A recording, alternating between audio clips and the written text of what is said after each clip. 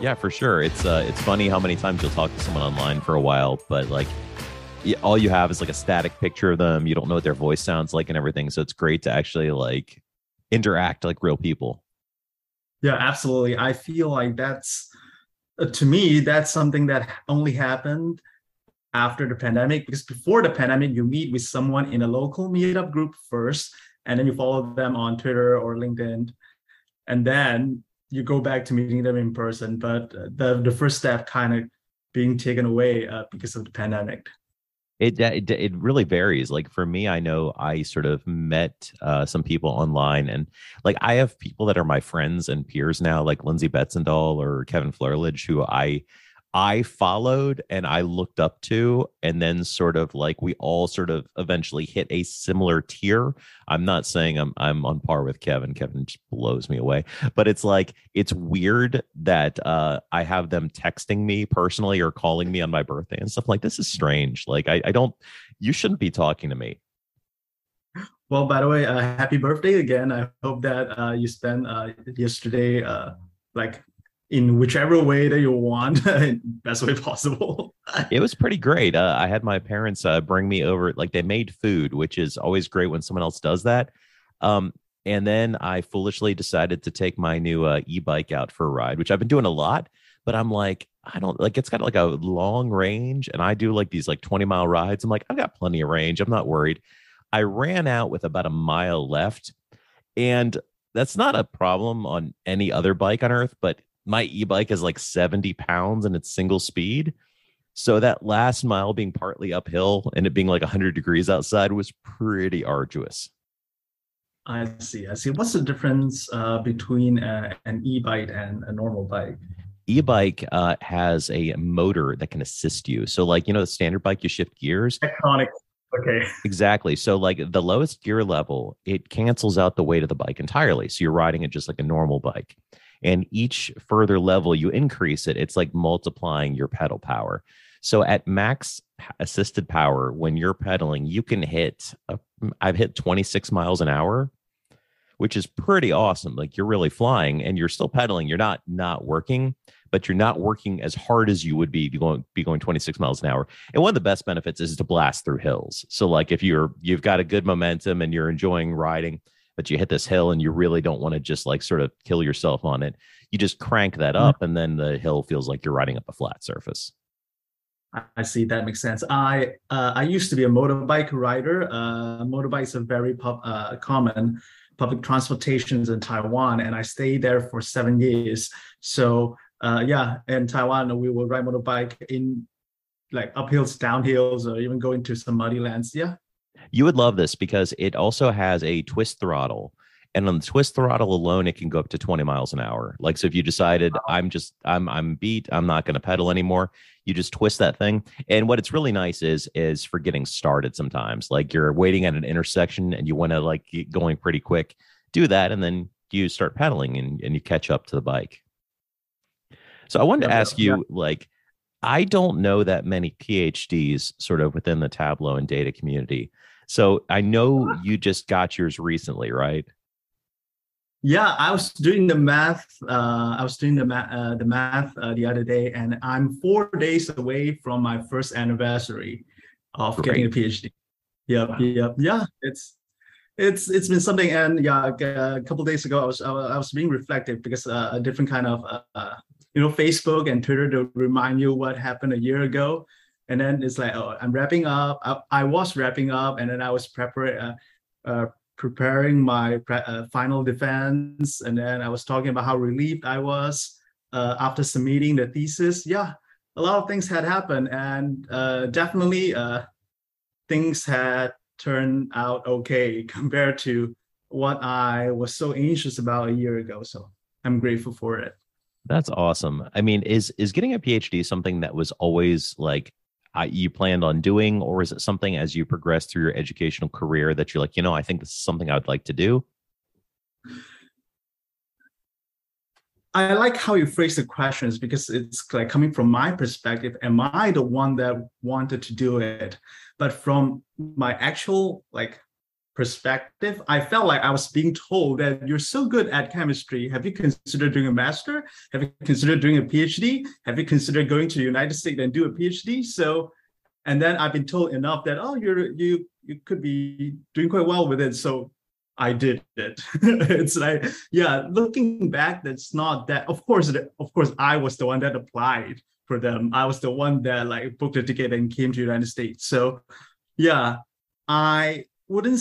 I'd say that most of the motivation was external, but the last mile of the sprint is definitely something that I realized that okay, I had strain to pull this off. I realized that I had all the data that I need, I had the tool that I need, and I just need to finish writing it up. And then the next thing I know, I graduated. So it's a blur. That's awesome. I congratulate anyone that pursues their higher education because I know how difficult it is. I thought about doing a PhD at one point, but I realized, like in my case, most of the application for it would be teaching in higher ed. And while I do like the idea of teaching in higher ed feels like such a hassle sometimes. And I'm just like, I don't know if I want to like put in all the time and effort to commit to that. So for me, it was something I'm like, not important now. I did do my master's degree, but that was right after college. And similar to you, I felt like it was something that while I, actually filled out the paperwork, I didn't feel like I had a lot of choice at the time because I graduated and I was graduating with like an MIS degree, a management information systems and a marketing degree. But it was around the time the dot-com bubble had just burst. So all of the job prospects that my peers had gotten 2 years before had sort of dried up. And there wasn't really an evident job market. So I was like, if I can go straight into grad school, like people are telling me, I'll get to go for free essentially, as long as I do an assistantship. I'm like, this makes sense. So I just sort of went straight through and it was a slog. I mean, there was some, and nothing compared to a PhD, but like I was working like 2 jobs and I was doing it at double speed because the assistantship and all my classes are in the evenings, and then I do like homework until midnight. And I'm glad I did that when I was like 24 and not 40.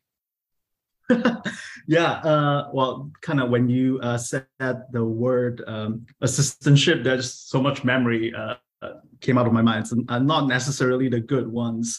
Yeah, I remember even though being a teaching assistant, or in my case, I was the head teaching assistant of a large classroom course, it was almost a full-time job.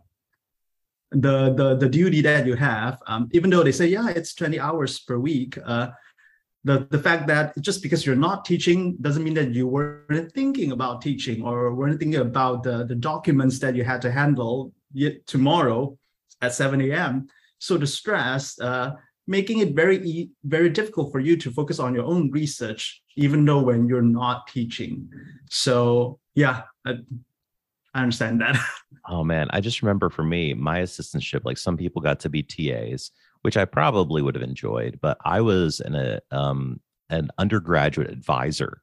So I worked along people that were actually, that was their full-time job, but there were a handful of us in the grad school, probably like a half dozen of us. And yeah, we had people like from all over, people that were local, like a girl from Hungary, like I had a friend from China, and we were all sort of the advisors. And it was almost like a weird summer camp situation, how there were like the grown-ups and then there were us. And it was a weird job because your responsibility is to people come in and say, I'm an econ major. And you'd look at the classes they passed, you'd look at what is transferred from the universities and say, okay, these are the next classes you need to take. And it was such a sort of challenge because you had to come up with a way to navigate their degree path as quickly as possible. Because with so many prerequisites, if you recommend the wrong class at the wrong time, you could mess up somebody's graduation by like an entire year. And it's like a lot of pressure. Yeah.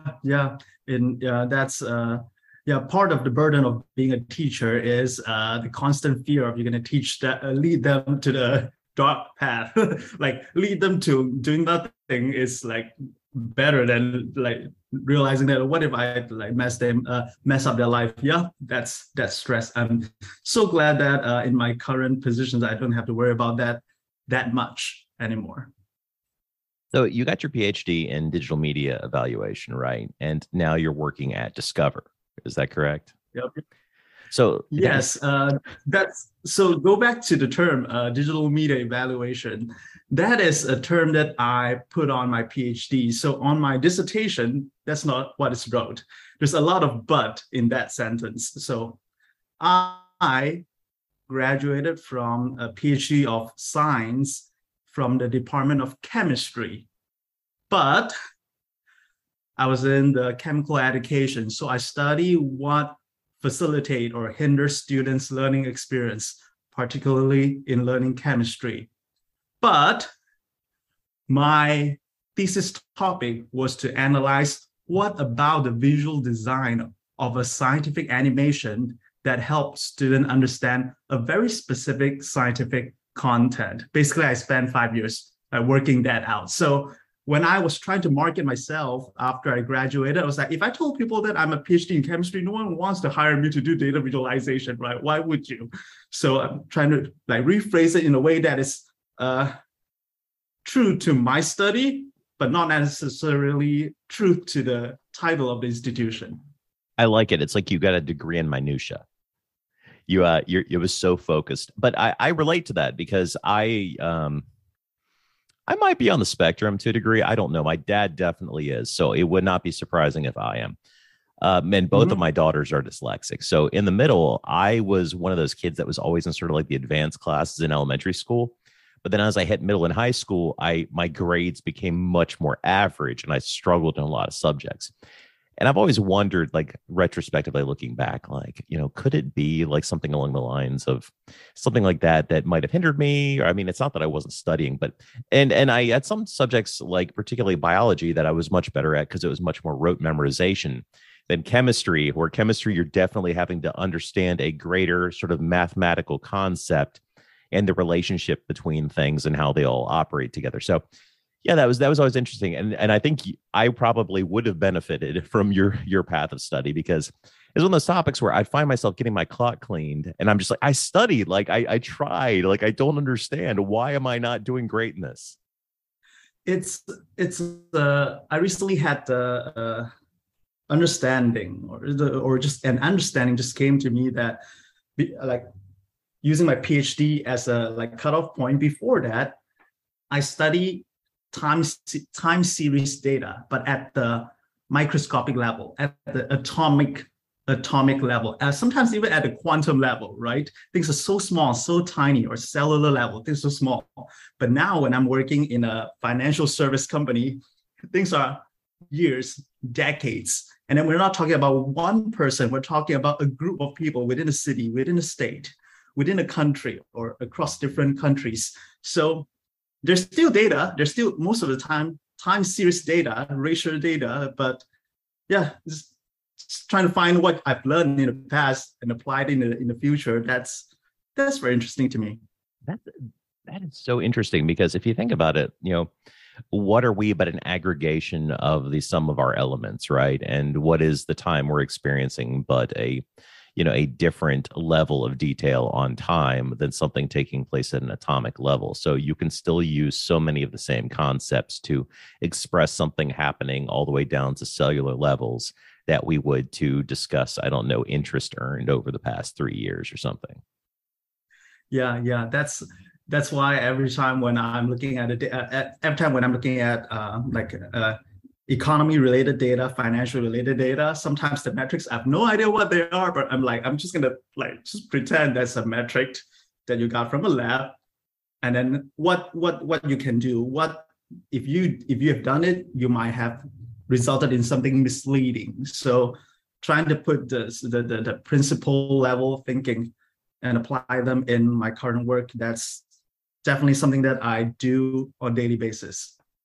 So you've got a lot of really nice work out on your public portfolio. I was looking at it, and your design styles are oftentimes leaning very towards some of the modern aesthetics with like rounded edges and sort of soft curves, and even like a slightly gradient backgrounds. It's the kind of stuff that we get in modern apps and stuff, but often isn't out of the box in data visualization tools like Tableau. What kind of influences do you draw from when you're interested in creating a personal project, sort of versus some of your work elements? Are you looking towards your science background and some stuff you've seen in journals and that sort of stuff? Are you looking at data viz that you've seen online? Like, where's it coming from? Oh, that's a big question. I So when I'm designing those visualization for my personal project, a lot of them are coming from like UX UI, like visualizations that I've been seeing online. I've been following online. A lot of them were from Instagram, Dribble, or Behance. Lindsay's actually recommended a lot of those in like 2 conferences ago, and yeah, a lot. I constant visit those.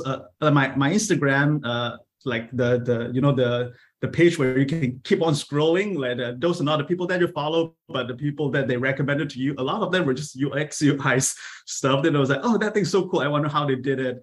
Oh, that thing looks so futuristic. I wonder how they did it. So I was trying to use my personal project as a safe space to try to push forward, like how slick I can make them, how slick I can make them without too confusing to be used. Hopefully, most of my this is not that confusing to be read. But in terms of people, there are actually a lot of people that has fueled these transformation from a traditional Tableau templates to the one that I'm currently having, like Autumn, Lindsay's, Chimdi, and even Chantilly, and their works put on their Tableau Public and their YouTube channels definitely have helped me a lot. I really enjoy looking at your stuff. And you have a favorite at the top of yours, which is KPIs with changing color tiles. And I really like that one because I think oftentimes when we think of color, we think so much of foreground and not a background. And I've told the story before about I reviewed someone's work and their entire background was red and their foreground was just like a white tabular view. And I was like, the first thing everyone's going to look at here is your tabular, the red background and not your actual numbers. Well, you sort of leverage that in a creative way to deliver these area charts that are a neutral color, but the background changes color to indicate sort of a positive or a negative valence, which I thought was a really clever view because that pops a lot bigger on the page. And it feels, particularly if you're used to using Tableau or something, it feels like an extra feature that you don't get out of the box. Like you're not typically seeing that kind of thing. So when it comes to something like that, was that the intent of that project? Like, were you going for that, or were you starting with a data source and sort of tooling around to figure out what you could make out of it? I was actually starting with the data source, and then I had a bunch of sketches. Give me 5 seconds to see if I could find them. I have I don't think it's from this book. Anyway, we'll see. I too have composition books around my office and desk. I have one over here piled under my children's Legos. I have a book written with database. So. Oh yeah. They're all blacks most of the time. So yeah, I believe usually I'll have different books and then I would keep on sketching them. And then just to see how, like what if I do this, what if I do that? I usually start with sketching and just to see what kind of feel I can get. And then what has been done, what's okay, what's like, it's not even going to work on drawing. So let alone like making them on my website.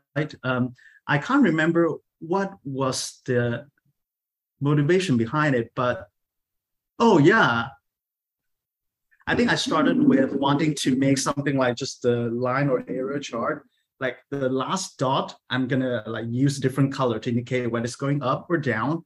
But then I realized that a lot of people have done that.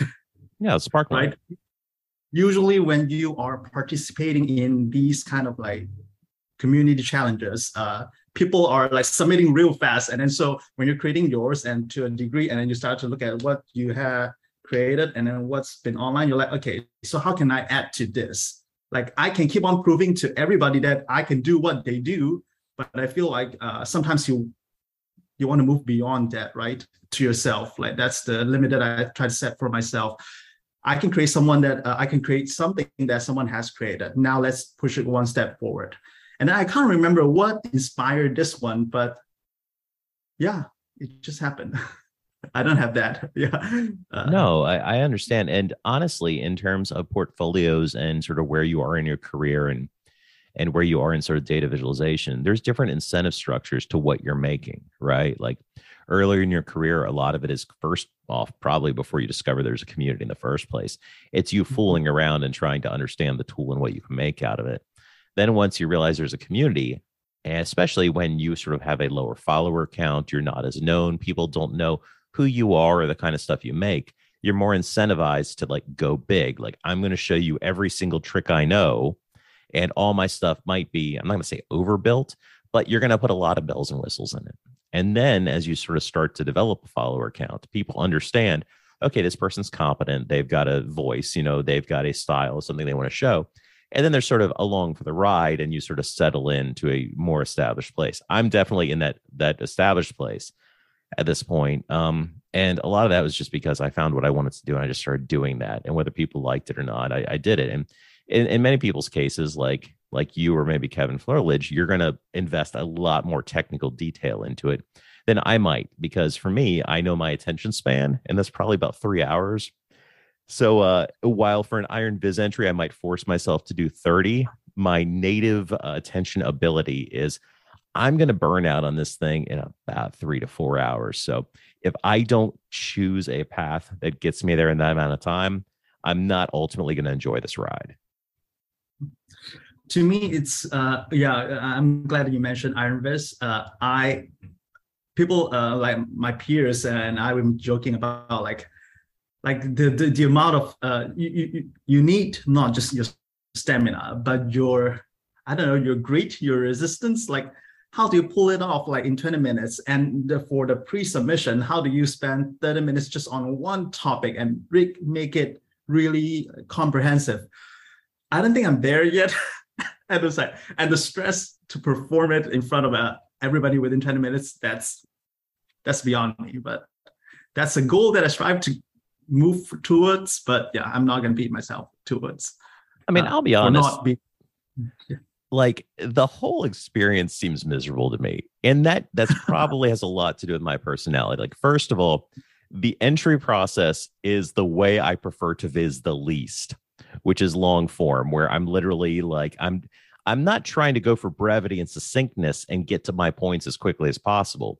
I'm trying to get to my points in such a way where you can put as many things on the page to show everything that you know, which is kind of what we see in entries for Iron Viz, right? Like, you're not seeing things with two charts where they're like, wow, these are the two most masterful charts I ever could have imagined for this, even if they're incredibly technical.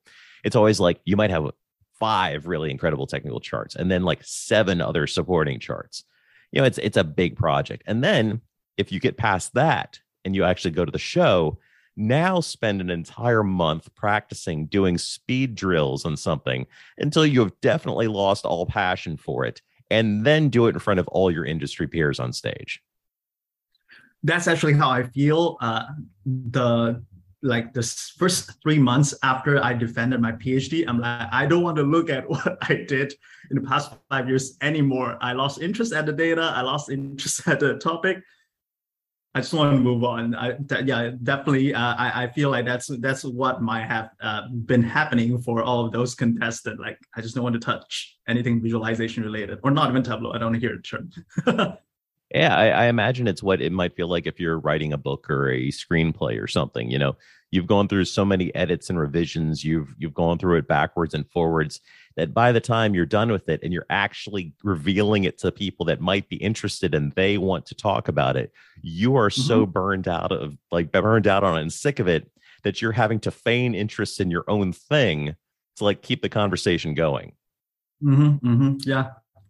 Well, but recently I did revisit some of my old writing and some of my old business, and I could see what I was coming from, and definitely appreciate the growth. And sometimes you can see like some mistake that you've made in the old viz, or in my case, some old writing. You're like, yeah, that happened, but I'm just gonna let it go and appreciate it. I've grown so much out of those.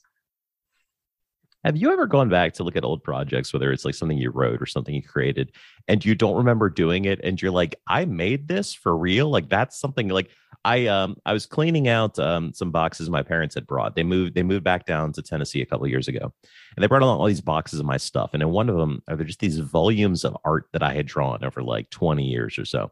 And I'm looking at all of them like, there's no way I made this. Like some of them, like I definitely remember drawing this thing, but others I'm like, I made all this. Like that can't be right. Like I don't remember any of it.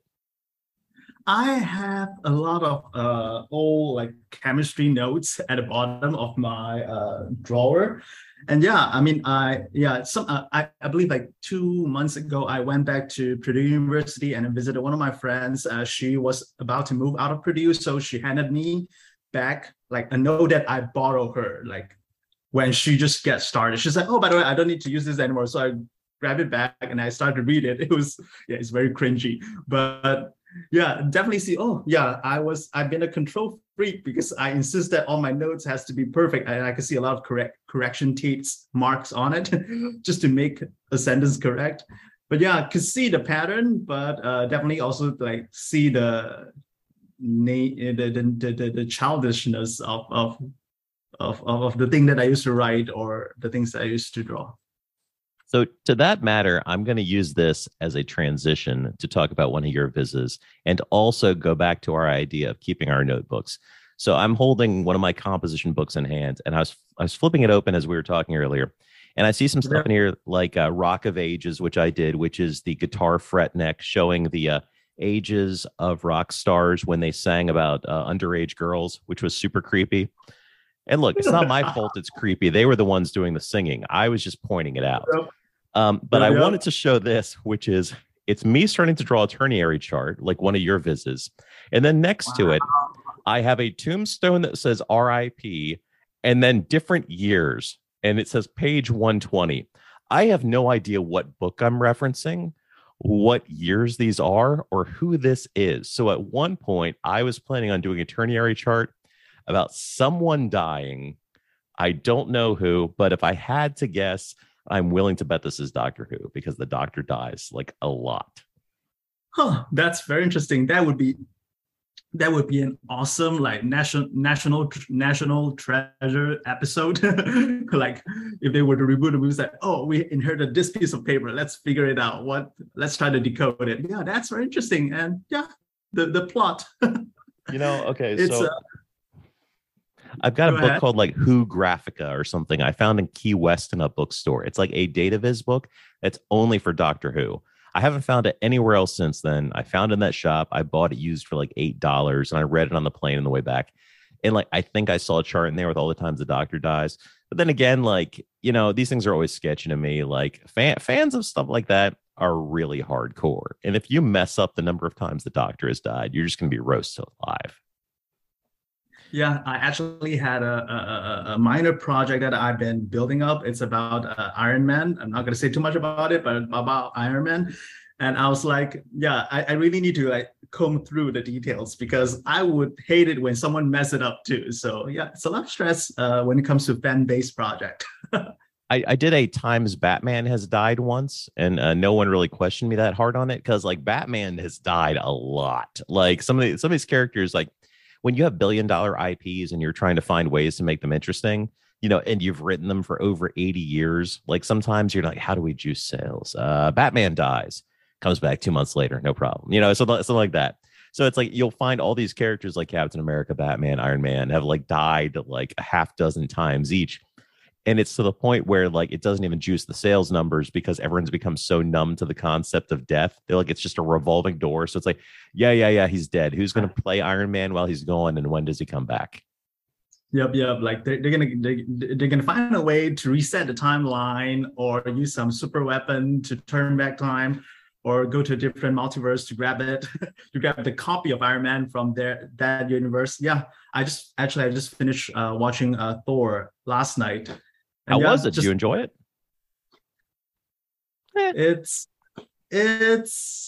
I no longer have that excitement in the recent movies. I think in the past I enjoyed it a lot because I had a group of really close friends like in Taiwan, and we will go watch the premiere together. But yeah, I no longer have those kind of friends here. And like we're in like in my early 30s, so I'm not gonna like ask my peers, my coworkers, I do want to go like hang after work. So yeah, so no longer have that excitement, but it's okay. I just turned 41. I'm not excited about anything anymore. But that's I was gonna say, like, I think one of the dilemmas with Marvel Studios films, and we're digressing, I'll get back to where we're going in a second, is that they clearly intended for several years to build our excitement towards a particular point. It's much like, I don't know, listening to a dubstep. It's all building towards a bass drop. And then when that happens, the boom, like that's when the crowd goes nuts. Well, they did that for years. And the pacing of comic style storytelling, serialized storytelling, like soap operas or wrestling or whatever else you choose, is that you keep multiple things like that going at once, so that once you pay off one big thing, you're already building to the next thing. They didn't do that. They closed the loop.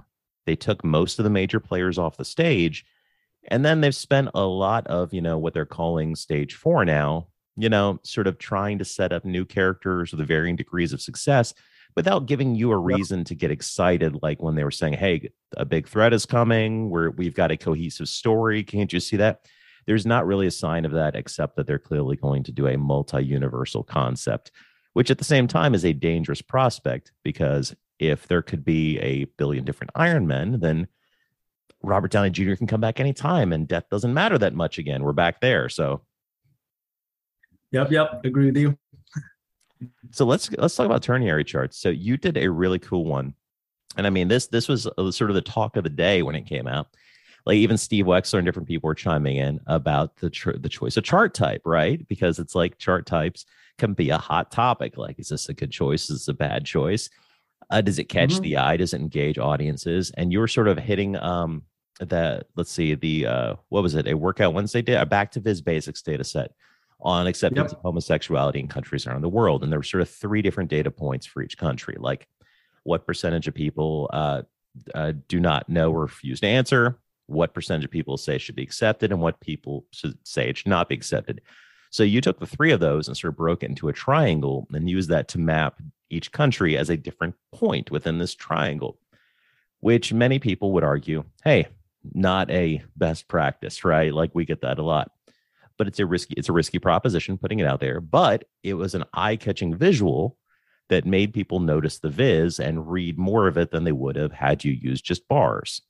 So what was the sort of plan behind this? Had you always planned on using that chart type? No, actually, when I first got in the project, there are only 2 data points per country, which should be accepted by the society or should not be accepted by the society. There's no column for do not know or refuse to answer. So what I did was I did the math real quick, and I was like, okay, there's something missing there, and those are the one that's like usually the other or not not applicable, something like that if it's a survey data. And I did in the past. I have handle survey data before, and then we know there's always yes, no, or like do not answer, right? People just straight up not clicking anything in to answer a question. So what I did was I used Excel to find out those like do not know or refuse to answer the question. And I realized that some country actually have a big chunk of people that just straight up didn't even click that, like answer that questions at all. They're like, they either avoided to answer it or they just didn't realize it. But the story become interesting, right? Like why?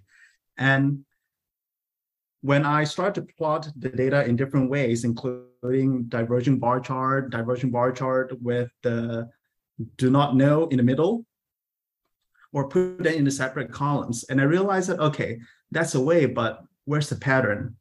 And then, of course, simultaneously, people started to submit their visits on Twitter, and they're like, okay, diverging bar chart with rainbows, and I'm like, okay, cool. And I know I can create a diverging bar chart, and I have other visits in my portfolio that proven that I can create a diverging bar chart. So what else that I can do? I was thinking about it. And I actually created a full scale like diverging bar chart visualization. I was about to submit. And I was like, okay, let's just try it again. And then I was thinking about it. And then I was thinking about like, what can we use to symbolize the LGBTQ plus society other than the pride flag color scheme. And I realized that and then I remember a conversation that I had many years ago in a diversity workshop. And then someone introduced the concept of the pink triangle to me. And I didn't know what that symbol means to the community, because back in Asia, no one talks about it. No one talks about it, especially especially in Malaysia, where this is just not in the curriculum at all. So when they told me the symbol, and then when I recall that conversation, I was like, yep, something triangle. I have 3 axes. And then I just went to internet. I tried to learn how to do that mathematically. And then, yep, boom. That's what you see. It was a super clever take. It's a different chart type than we typically see. And I mean, I learned something just from that as well, because I didn't know that the Nazis used the pink triangle in concentration camps to shame gay people. So it was an interesting way to not only reveal that piece of information, but also I like that you found the hidden story within the data, which is often sometimes the more interesting story. Like I'm not really sure I want to answer that question, which was not an evident part of the data set. And, it's stories like that drew me into data in the first place, like reading Freakonomics when I was 20. And it's like the hidden side of everything, the parts of the story that's not immediately evident from the data, like how they were able to track which public school teachers were helping students cheat on tests and that sort of thing. It's the same way they were judging which sumo wrestlers were intentionally throwing bouts and stuff like that, not by what the data says, but what's missing from the data or the trends that would occur under certain circumstances. So I like that you took an extra step there, not just in your design process, but finding this extra data point that then made this other chart type even possible. So yeah, it makes it a joy on multiple levels to understand the story behind how you got there. Yeah, definitely. And I was actually very surprised, because when I thought it was just like another submission of mine, I'm just gonna put it on Twitter, and if people like about it, I can move on with my day. And I realized that people started to talk about it, and then people start to like. I've heard a story from both ends, right? People really appreciate that it's a noble chart that could add values to the conversations, and then other people thought that the triangle could be distracting, or just straight up the point that a Ternary plot is very difficult to read. Like this plot, I cannot tell you like the exact value of any data point at the spot. I need to use my tooltip and then hover over the data point to read the actual value. So I'm glad that it has initiated a lot of conversations, and most of the time it's about the techniques, but sometimes about the meaning behind it. And if anyone can learn just a little bit new thing out of this chart, then I think somehow my goal has been accomplished.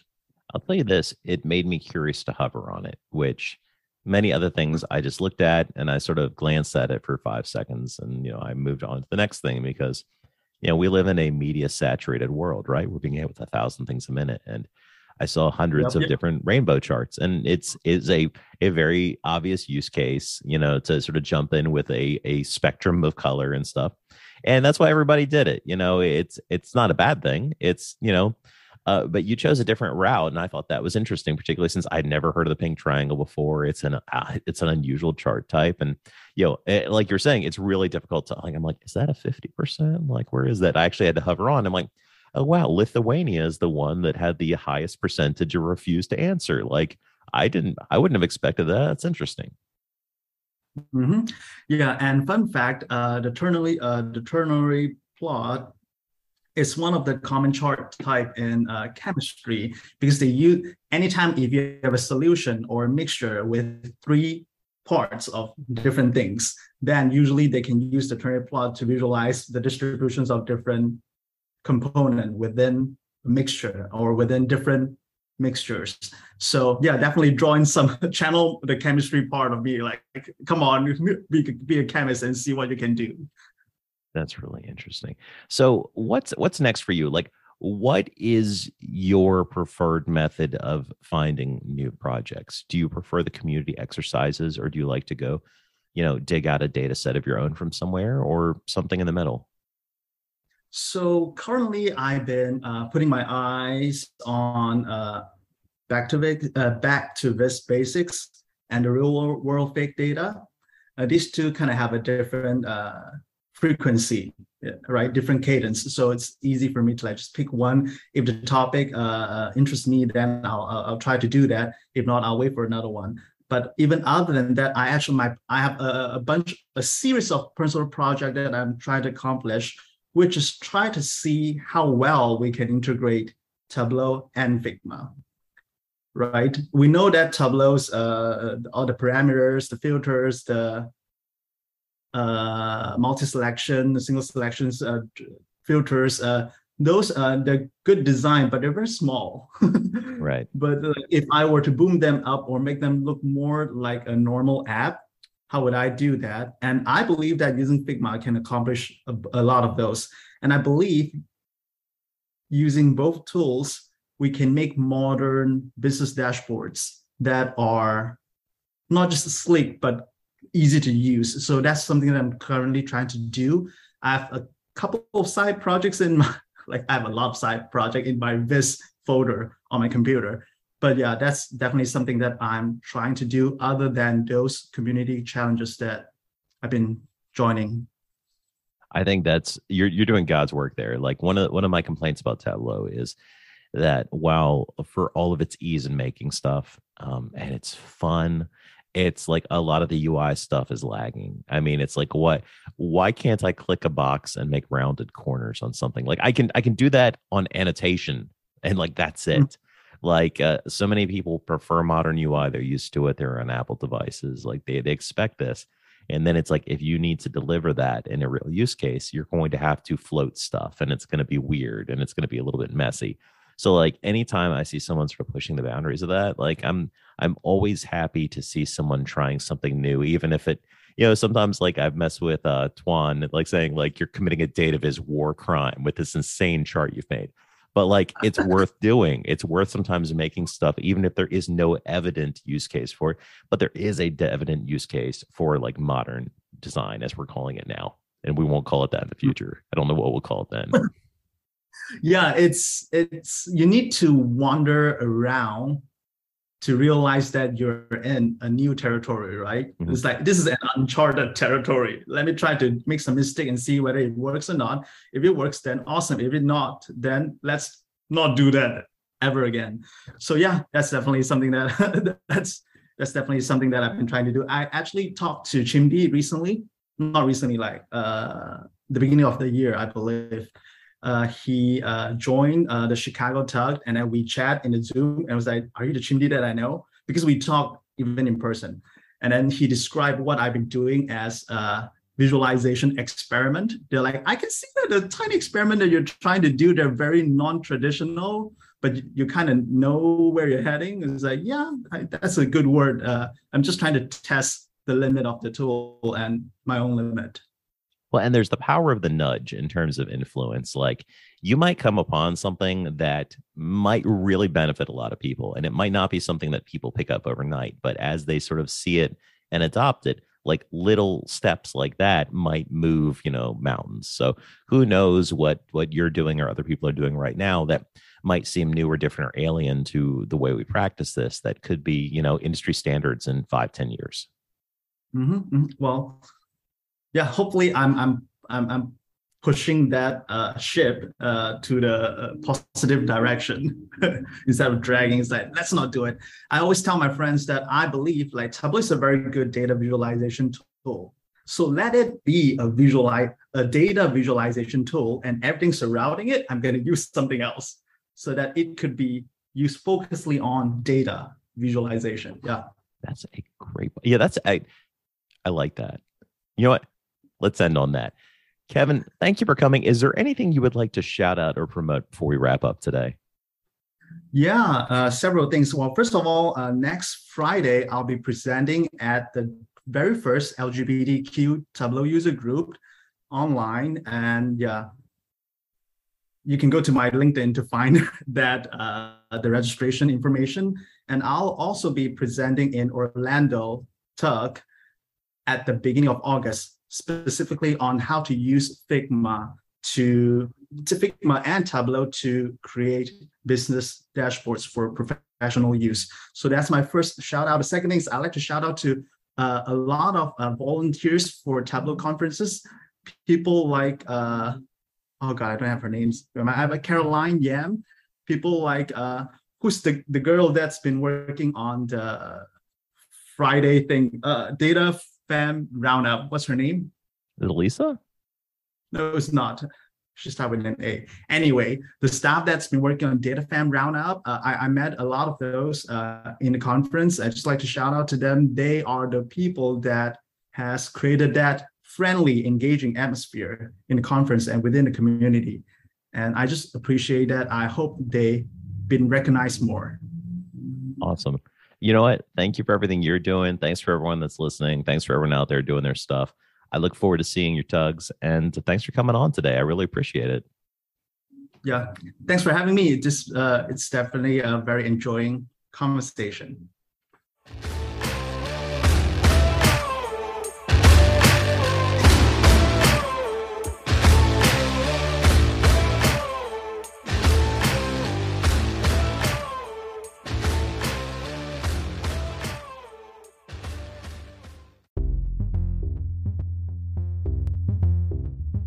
Hey, thanks for sticking around to the end. I really appreciate you listening to the Data Plus Love podcast. If you'd like to see more about what we're up to with the show, go to anchor.fm/datapluslove. Just spell it out, not a literal plus sign.